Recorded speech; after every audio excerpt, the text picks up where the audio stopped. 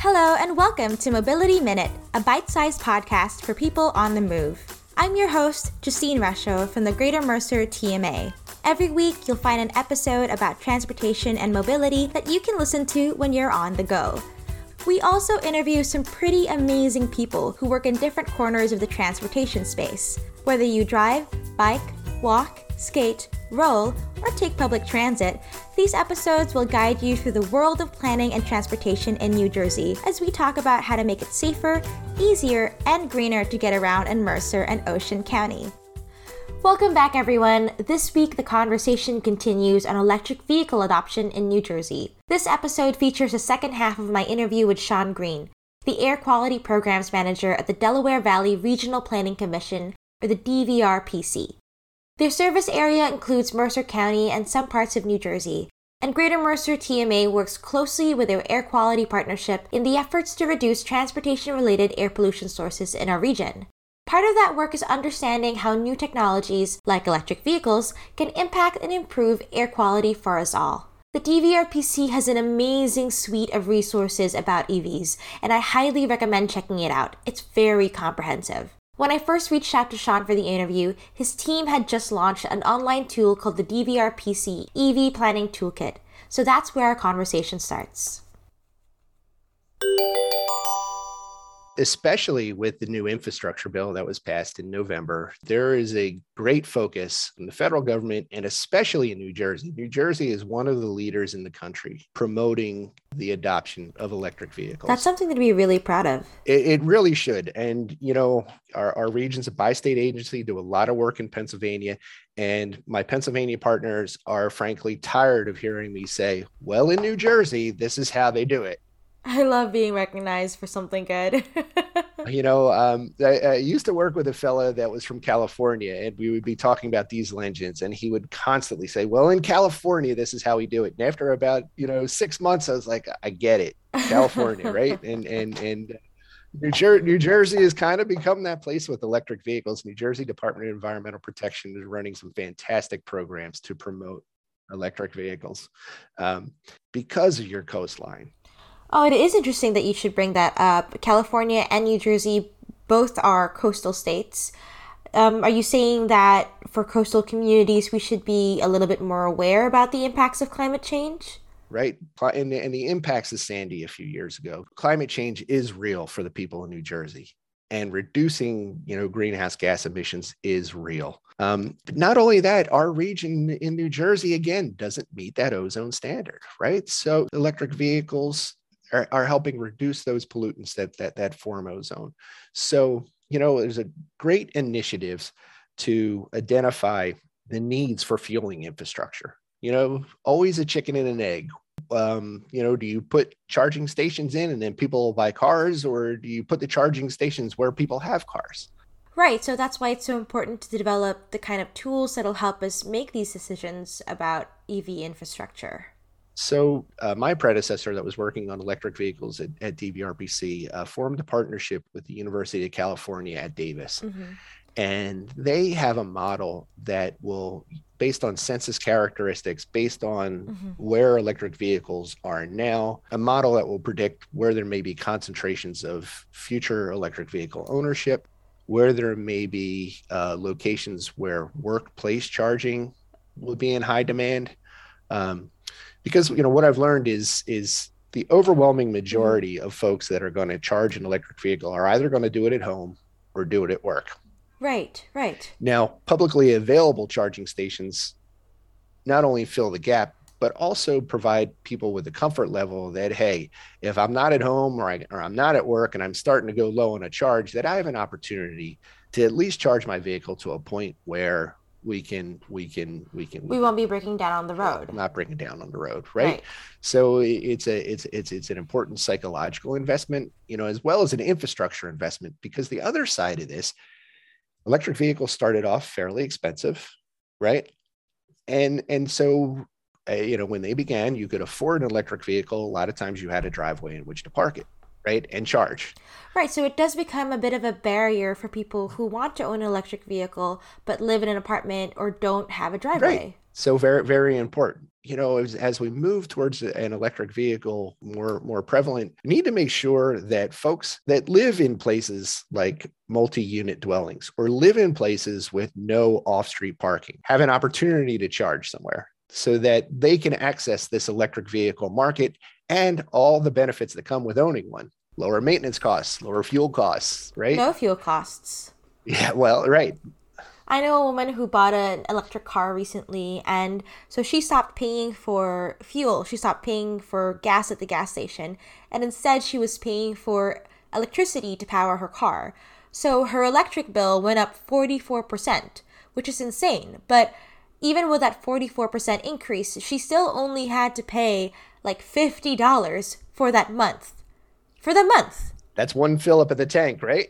Depending on what you're driving. Exactly. $50 for a month is not a bad deal. So I guess one major obstacle that we're seeing with electric vehicle adoption is that if people don't see a way to charge their cars, then they don't consider buying an electric vehicle. So this tool that you've developed is going to help create that infrastructure and fill in those gaps, and really give municipal planners and business owners and maybe even individuals and property managers a better sense of where they can build these things. So I think it's important, in these early stages, we start looking at bridge locations, Bridge so locations? that, and I don't mean bridges over the river. I mean bridges to get us comfortable with my goodness. I was literally picturing like a charging station on a bridge, which might not be the best place to charge. No. If there is a convenience store halfway between home and work, and that's a strategic place for a charging station, or there's a charging station there, and now I have a certain level of comfort, because there are different levels of chargers, and the most basic ones take a long time to fully charge your vehicle. So if that's all you have is charging at home, you may have to use a more powerful charger some other point in your travels, right? And knowing that they're there, and if they're in strategic locations, that's important. And I think that goes into that goes into that planning. Right, and I think there's a term specifically that talks about, or that refers to, that feeling that you get when your EV battery is running low, and I think that's called range anxiety. Yes. Right. So I think understanding range anxiety, how we can address it, why it happens, is really important in figuring out where to put these charging stations and where to put this infrastructure. And that's why it's so important when making those decisions that you can see it on a map. And I think that's what your tool does, right? Is to help planners and help municipalities visualize where are the key strategic places that we can put EV infrastructure. And we are going through a major update of that tool with new data, updating it, fixing it. I guess when we first talked, we were launching the update. We're still getting to putting that update live, and I think that's become a better tool through the update. New Jersey Department of Environmental Protection provides us with registration data of where electric vehicles are. That's a critical input. And they've also done, mapping of where electric vehicle charging stations are in the state, which again, when you're planning for future ones is a critical piece of information, right? Doesn't make sense to put one across the street from an existing one. Right. You want to space out your locations a little bit. Yeah. So Greater Mercer TMA deals with a lot of like neighborhood level EV education, right? We help municipalities, we help property managers, property owners, businesses in making these decisions to put up an EV charging station, and we help them find their footing in this new EV space. So what are the things that DVRPC does as well on a more regional level to encourage and to help people jump on this EV trend or this EV wave? Yeah, so right now I'm working with Burlington and Camden counties on a project to, again, try and strategically look at where investment in charging stations, publicly available charging stations, might make sense. And so I think we're looking at their county facilities as a potential, and in running through some proximity analysis. Is that facility or park close to a multi-unit dwelling, development, right? Is it close to an existing charging station? In that case, it may be a negative, right? For wanting to put a station there. Is it close to a census block group it's a small area of geography from the census, where we anticipate a higher level of workplace charging. Is it close to one of those places? Is it close to a census block group of where there are already a high number of electric vehicles? And if it's in proximity to all those places, maybe that's a good place for you to take a closer look at putting a charging station. Now, of course, if it's a park with no electricity anywhere near, or a very small parking lot, right, that's a secondary look. But let's do that first level screening and identify, hey, here are some potential places where that infrastructure may be a good investment. Right.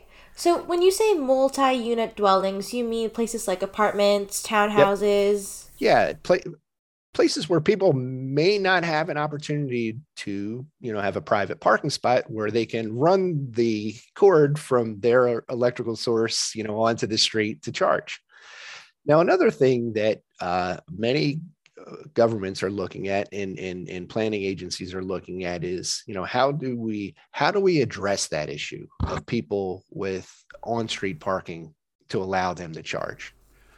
Right. And that's a difficult question to answer. And you're starting to see some fairly innovative, baby step solutions to how that works, because I think, largely charging electric vehicles is becoming a parking issue as much as a charging issue. Oh my gosh, indeed. And how Yes. sensitive, how sensitive people get about parking. Yes, people are always so afraid that they're going to lose their parking. That's true. I do have another question for you, Sean, though, about EVs and their impact on the environment. So we've established that EVs don't use gas, and that's a good thing for the environment. So no emissions, or low and barely any emissions, which is fantastic. However, they do still use up electricity, and the production and generation of that electricity makes quite an impact on our environment and air quality as well. EVs also take quite a lot of resources to manufacture. So this is something that I come up against in my personal ethos. EVs are much better for air quality in the sense that they don't contribute to air pollution when you drive them. But what about in regard to everything else? No, absolutely. Absolutely. So they're cleaner cars, right? Mm-hmm. Eventually they'll be heavier duty trucks that will also be cleaner, which is, all a good thing. Right. But it is important. And this is a personal, and you working in the TMA and me talking about conservation. It's important to remember that it's still vehicles on the road. Right. And right. Public transit is certainly a way more efficient way to travel if it's an available option to you, both for air quality and for time savings and reducing congestion on the road. That these transportation demand management strategies are important to invest in and important to participate in, regardless of what kind of vehicle you're driving. Right. If you can share a ride, right. That's taking a whole car, even if you just share a ride with one person, that's taking a whole car off the road, regardless of whether it's zero emissions vehicle or not. Now, with this country's love affair with the personal vehicle, right. Electric vehicles are cleaner, and absolutely.